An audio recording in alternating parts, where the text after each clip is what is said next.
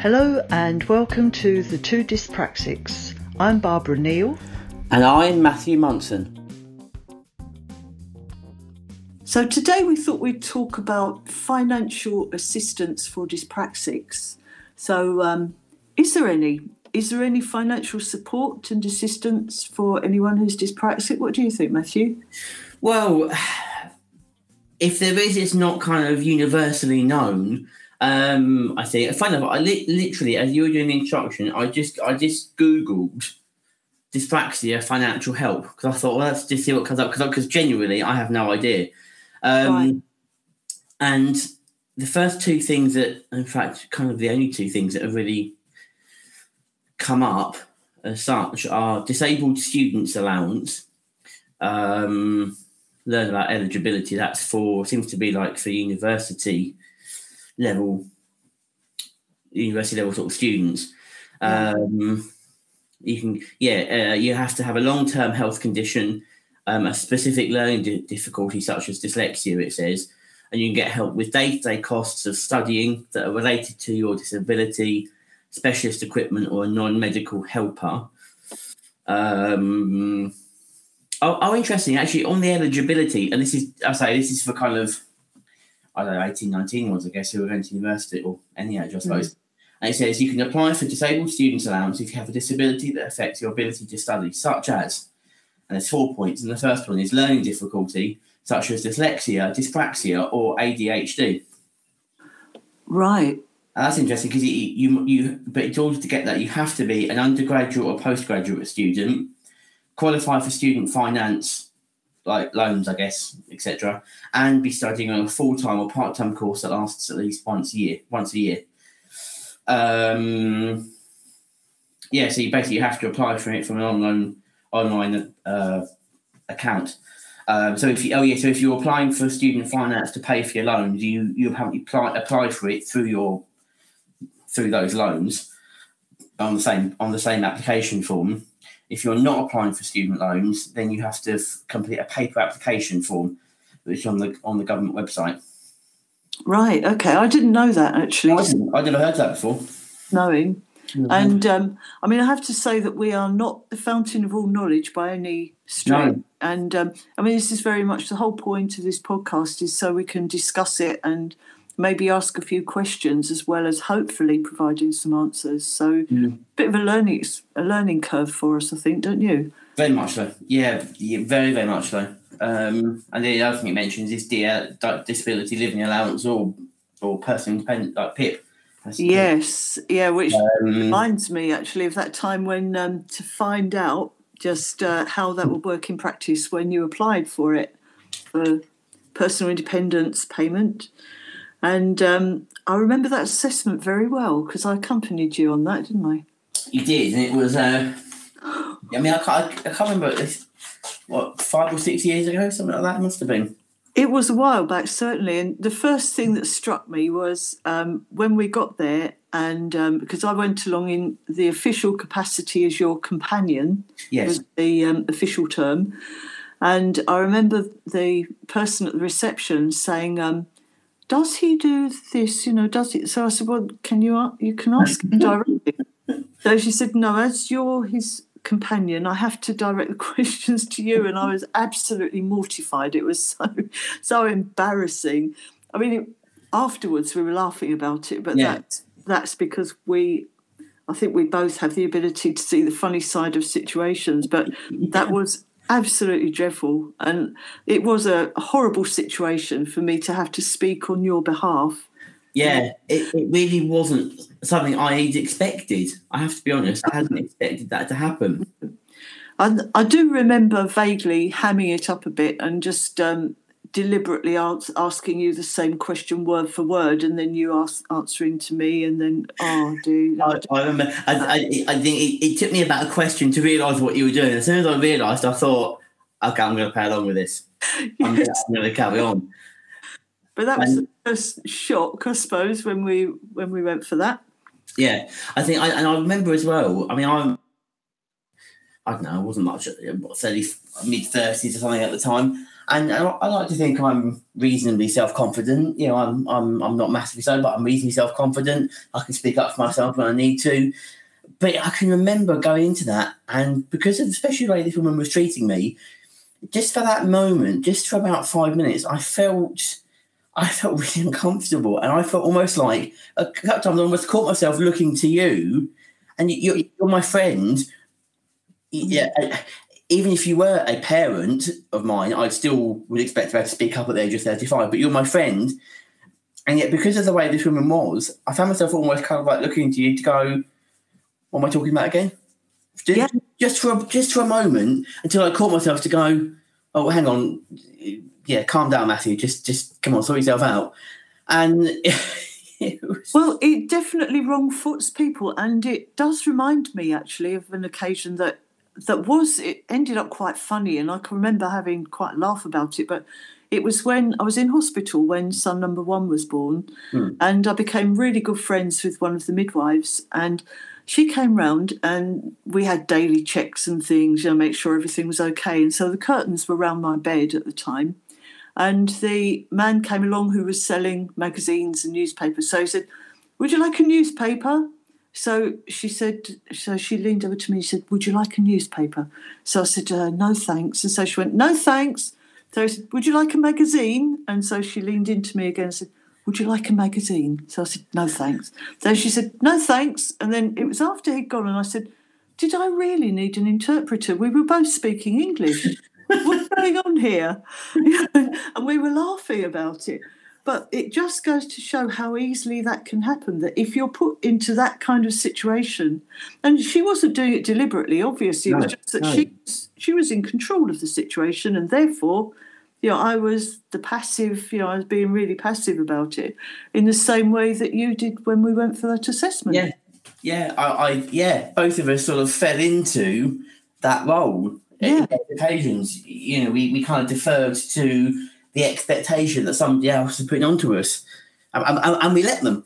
Yes, exactly. We let them do it. So easily done, because neither of us are particularly, no, but I was going to say something that would sound terrible. We're both reasonably intelligent human beings, is a better way of putting it.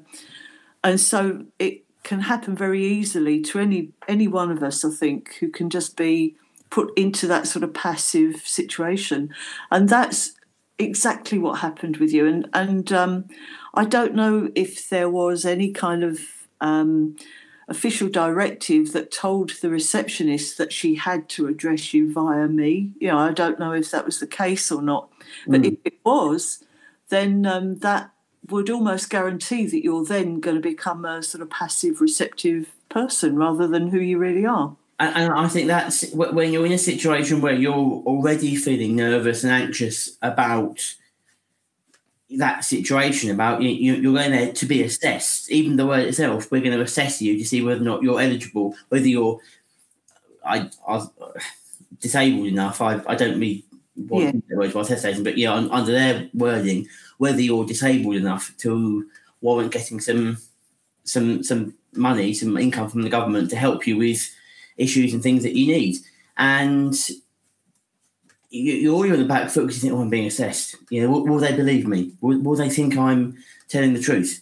Will they think I'm being honest or not?" And so if you're then treated that as well, you're more likely just to go along with it and okay, fine, whatever you say. Yeah, and I thought the assessment itself left an awful lot to be desired because it was carried out by someone who clearly didn't understand dyspraxia. I mean, and that was a big problem. I can remember when we sat in that room, we were asking this person there, so what are your qualifications? What do you know about dyspraxia? And you could see that they felt almost wrong-footed. Yeah, that actually we were asking those questions. We weren't asking in an antagonising way or in a rude way. We were just asking because we were curious. Yeah, exactly. Well, the whole point, really, of the exercise was to find out, because I didn't know how easy or difficult it would be to get that particular bit of financial assistance. And as it turned out, the assessment wasn't relevant to dyspraxia. I didn't feel, there were, can you do this? Well, yeah, I can do that, but it's not really relevant. And so the upshot was that I know you didn't manage to get awarded that payment. But also as well, those questions that they were asking, I didn't feel that there was anything there that they were asking, unless my memory's faulty and I've forgotten something, but there wasn't anything I don't remember that they couldn't have just asked me over the phone. Yeah, exactly. You know what I mean? So it's like I'd travelled on the train to get there. You'd driven down to Maidstone to get there. Yeah. The two of us, we'd had to travel all the way to Ashford to get there. Yeah. As it was a good chance. We caught up, we had a bit of an natter afterwards, and it was all lovely. But really, in the grand scheme of things, it was an eye-opener because I didn't feel that the assessment was carried out by anyone who understood dyspraxia, and I think that should be a given. If you're talking about awarding someone some finance to help them with their daily lives, then it should be carried out by someone who understands the condition that they're assessing for. Yeah, and it really didn't.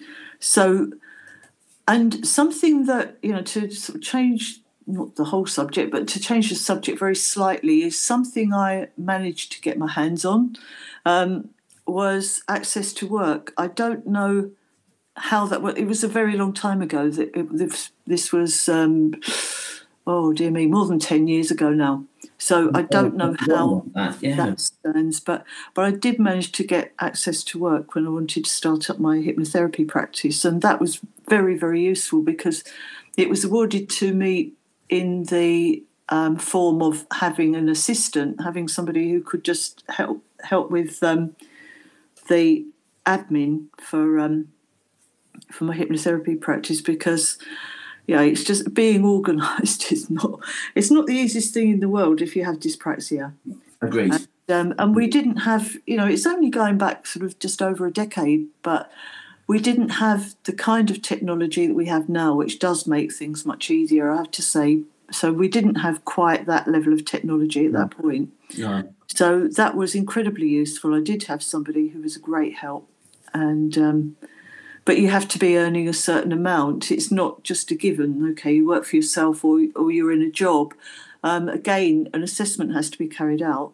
And I had a very nice man come and visit me because I was based at home. So he came to visit me at home, which was very helpful, and to carry out the assessment. And he started out, actually, bless him, by saying, I don't know very much about dyspraxia. Can you describe it to me? And interesting. Yeah, so that was good. That was a good start. So I was able to tell him what sort of things I'd struggle with, and we had a really good conversation, and I was awarded the access to work. And so that really helped considerably. So that was useful. And so if it is something that people can still access, then I would heartily recommend applying for it. That's obviously for people who are in work, whether it's self-employed work or if you're employed. And from my point of view, as a self-employed person, I had to earn a particular level before I would be considered for access to work. So in other words, you can't just say, oh, I'm self-employed and be doing a little bit of work, a couple of hours each week. You can't do that. So you have to be earning a certain level. But that was very good, very helpful. So far we've discovered that there's finance available for students who are going on to university. There's finance available, hopefully still available, for access to work. Personal independence payment, our experience says that, theoretically it's there, but not necessarily that easy to get your hands on. Though something, I think, as a result of Facebook groups, it seemed to me more common for parents of dyspraxic children to be able to get financial assistance than for dyspraxic adults to get it for themselves, which I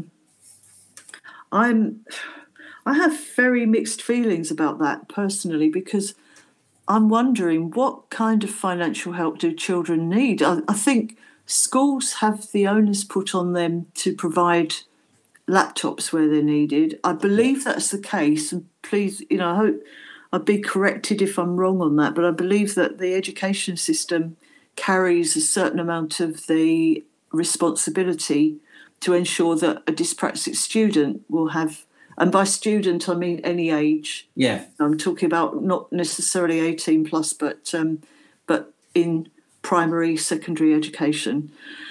And so I believe that the onus is then on the education system or the school to ensure that the student has whatever they need to be able to keep up, whether it's a laptop, extra time in exams, or whatever it may be. Yeah. Also, I know for some children, they get the I can't remember what it's called now, but so that, like, for example, if a child's been in care, or is currently in care, or has been in care, obviously the school get X amount of money per student that goes to the school. If a child goes to the school and has been in the care system even for a day, they get an additional amount of money. I don't know how much it is to help with any additional needs that child might have. Yeah. Now, of course, that's slightly different, I accept, because that's children who have been in care, and obviously children who are with their birth families, who are with their first family still, and will always be that way, who might have a disability, don't automatically get that money with them in the same way that, say, for example, my son does, because obviously he was in care for 2 years. Sure. He came to me. And for the rest of his school days, the rest of his education days, wherever he travels, he will bring with him an additional amount of money on top of the money that he would automatically get. Right. Now, he hasn't got any particular physical disabilities or anything like that. In that sense, he's I'd like to use the word normal, Barbara. Normal, that word again. It's come up again. But he's a child like most others, if I phrase it like that. There's nothing particularly unusual about him. So he might not necessarily need that money at the moment. It's there for if and when he does need it. But, he isn't disabled. He doesn't have any particular conditions or disorders or whatever the word is that people use. So, obviously I'm confident in sort of speaking up and using it if we need to. But of course, a child who hasn't been in the care system but has a disability might not bring with them automatically that amount of money, additional money, to school or wherever. Now, you're absolutely right. Of course, a school has a certain duty and responsibility to provide adaptations for that child out of the income that they get. Right, so something I can't help wondering about is the parents of dyspraxic children who have applied for financial help. What do they need it for? Yeah. Because I cannot get my head round what that would be used for outside of an education setting. Yeah, that's a fair point. Because, I don't know. I can't really speak for myself because it was such a long time ago when I was a child. But I am also the parent of a dyspraxic son, and of course he needed some support, which he didn't get throughout primary school. But that's another story. He did get support in secondary education, but outside of school, I can't think of a single thing that I actually needed money for because of his dyspraxia. And I'm not saying there was nothing that he could have benefited from, because if anyone does know what that money can be spent on, I'd be very, very genuinely interested to hear it. I'd like to know, how did you spend it? What help were you able to get for your dyspraxic child because of their dyspraxia? And also, I can't help wondering, if we were to get our hands on this personal independence payment, well, I can't now anyway because I'm retired, but if any dyspraxic adult can get some financial help, what do they use it for? What would we use it for? Have you got any suggestions? That's a great, James. I can remember at the time when I was looking at PIP for me, always kind of thinking, well, what would I need it for? What if I was awarded a rate of PIP? What would I put it towards in my life that affects my dyspraxia? And I was very conscious of that, because obviously this is money that comes from government. This is taxpayers' money that would be coming to me if I'd been successful in that. And for me, I guess I was kind of thinking about it in the sense of stuff to help me in aspects of my life that make me anxious and that I struggle with because of my dyspraxia. Travel, for example, would be an obvious one, because I don't drive. And I really struggle with that. My anxiety comes up. So for me, that would be a big thing. I'm just talking about myself here. Obviously, everyone's dyspraxia kind of can translate into different ways, I guess, and can show up in different aspects. But for me, I think travel and transport will be a big thing for me, and it certainly will make life a lot easier. Yeah, I mean, I must admit that during the course of the discussion, I've just thought of two things that it will definitely help with. And one of them is for anyone who is so inclined to driving lessons, because a dyspraxic person will traditionally need more driving lessons than someone who's not dyspraxic. So we have a financial disadvantage in that respect. Yeah. That's one thing. Another thing, or also, maybe buying an automatic car. I mean, that's not absolutely essential, because I have driven automatics, but I've traditionally driven manual gear change cars. But that's because I've been doing it for so many years now, I think. But so perhaps buying an automatic car, if that's appropriate. And another thing which I've thought of actually is going to the dentist is not cheap nowadays. It's not even possible in some respects, it seems. But it's quite difficult for me personally to brush my teeth and to make a really good job of it, because I'm fine with the theory. Theory is absolutely brilliant. Don't have a problem with that. But the practicality, the fine motor skills involved in getting in there, I think more regular trips to the dentist for a deep clean would be very helpful.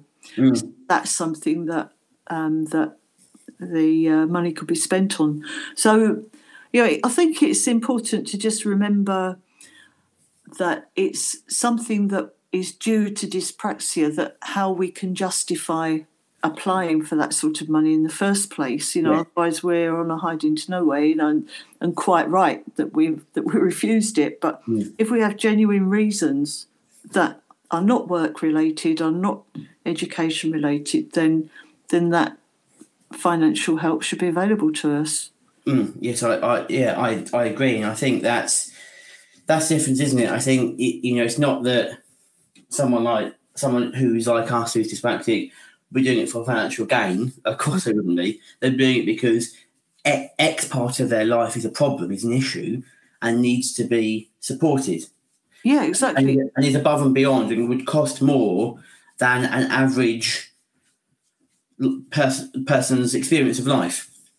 Exactly. I think also the fact that dyspraxia still, to my knowledge, isn't diagnosed as an NHS, because, all that we've got the worst of both worlds in that respect, because it's regarded as, in terms of the medical model of disability, but we don't have the advantage of having free assessments on the NHS, as far as I'm aware. That's not my experience anyway. So if we were to employ an occupational therapist, for example, for something that we want to learn how to do, to make things easier, then we would have to pay for that. Yeah. And so that's where personal independence payments would be very useful. It's something practical that we could use it for. Yes, yeah. And I think that's the thing, isn't it? Because, quite rightly, assessments should be thorough and careful and relevant, and responsible. Yeah. They should be, but oftentimes they're not.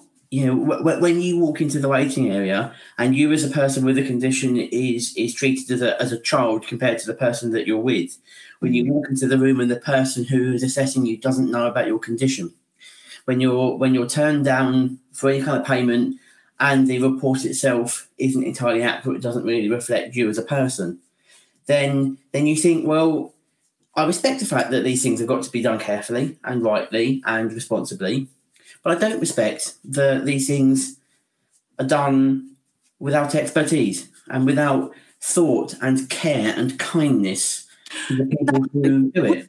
Would you say then that it would be a good idea for anyone who is planning to apply for personal independence payments, if they type out, writing's not easy, but to make a note of what you would actually use the money for in your life, and its relevance to your dyspraxia, then before you go, and then you're having your say as well. So I don't know if that would carry any weight or not, but I can't help thinking it would be quite a good idea to just go prepared.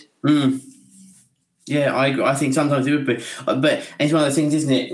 I can remember feeling anxious before it, and almost, I don't.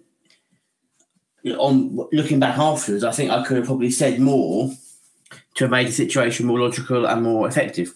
But at the time, I was quite anxious. I was quite nervous, even though I'd got a friend there, I'd got you there. I still felt anxious and nervous. And there was. It didn't feel like to me, and I think it was made clear to me that if when you walk out and you think, I should have said this, I should have said that, I should have said the other thing, that I've forgotten to add to my case, there was no way, or didn't seem to be any way for me to get in touch with that assessor and say, I forgot to add this. Could you add this on there, please? There wasn't a phone number where I could get straight through to the assessor, or an email address that could put me straight through to them.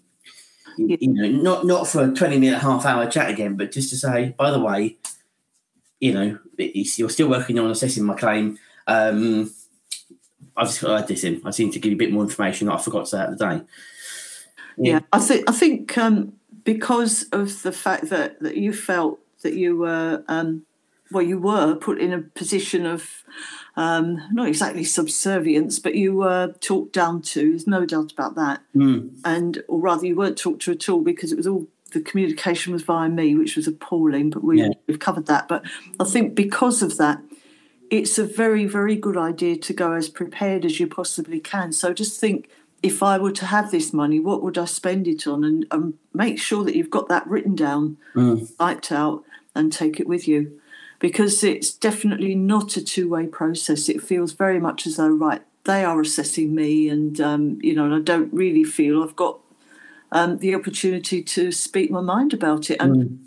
And also because dyspraxia is naturally a slippery customer anyway, so it's quite hard to define it and to explain to somebody else how you're affected by it. So I think the way to approach it is just, right, if I had that money, this is what I'd spend it on, and go armed with that. And I think that should, in a fair and just world, it should carry enough weight and swing it your way. Do you think? Yes, I absolutely agree with that. Yes. So that's how we would tackle it. That's all I know about any financial help that's available for dyspraxics. I'd be very, very interested to hear if anyone else has any experience, first of all, of applying for PIP or DLA back in the day, and also anything else that we don't know about that's available, anything financial that is, that's available for people who have dyspraxia. I think we're incredibly interested to know about that, wouldn't we? Yeah. Oh, yeah. Very much so. Yeah. I'd like to get some really interesting feedback on this. Definitely. Yeah. So feedback, please. We're gagging for your feedback. Yes. And on that happy gaggy note, until the next time, goodbye for. Every time I say something stupid, you don't have to laugh, Matthew. I can't help it. I can't. You're making me laugh. Stop making me laugh. Okay, I'll take it all back then. On that unhappy gaggy note, there's nothing happy about gagging. No, it's not. It's not funny. It's not happy at all. No, it's not. It's deadly serious. So on that very deadly serious note, until next time, it's goodbye from me. It's goodbye from me. Bye. Bye.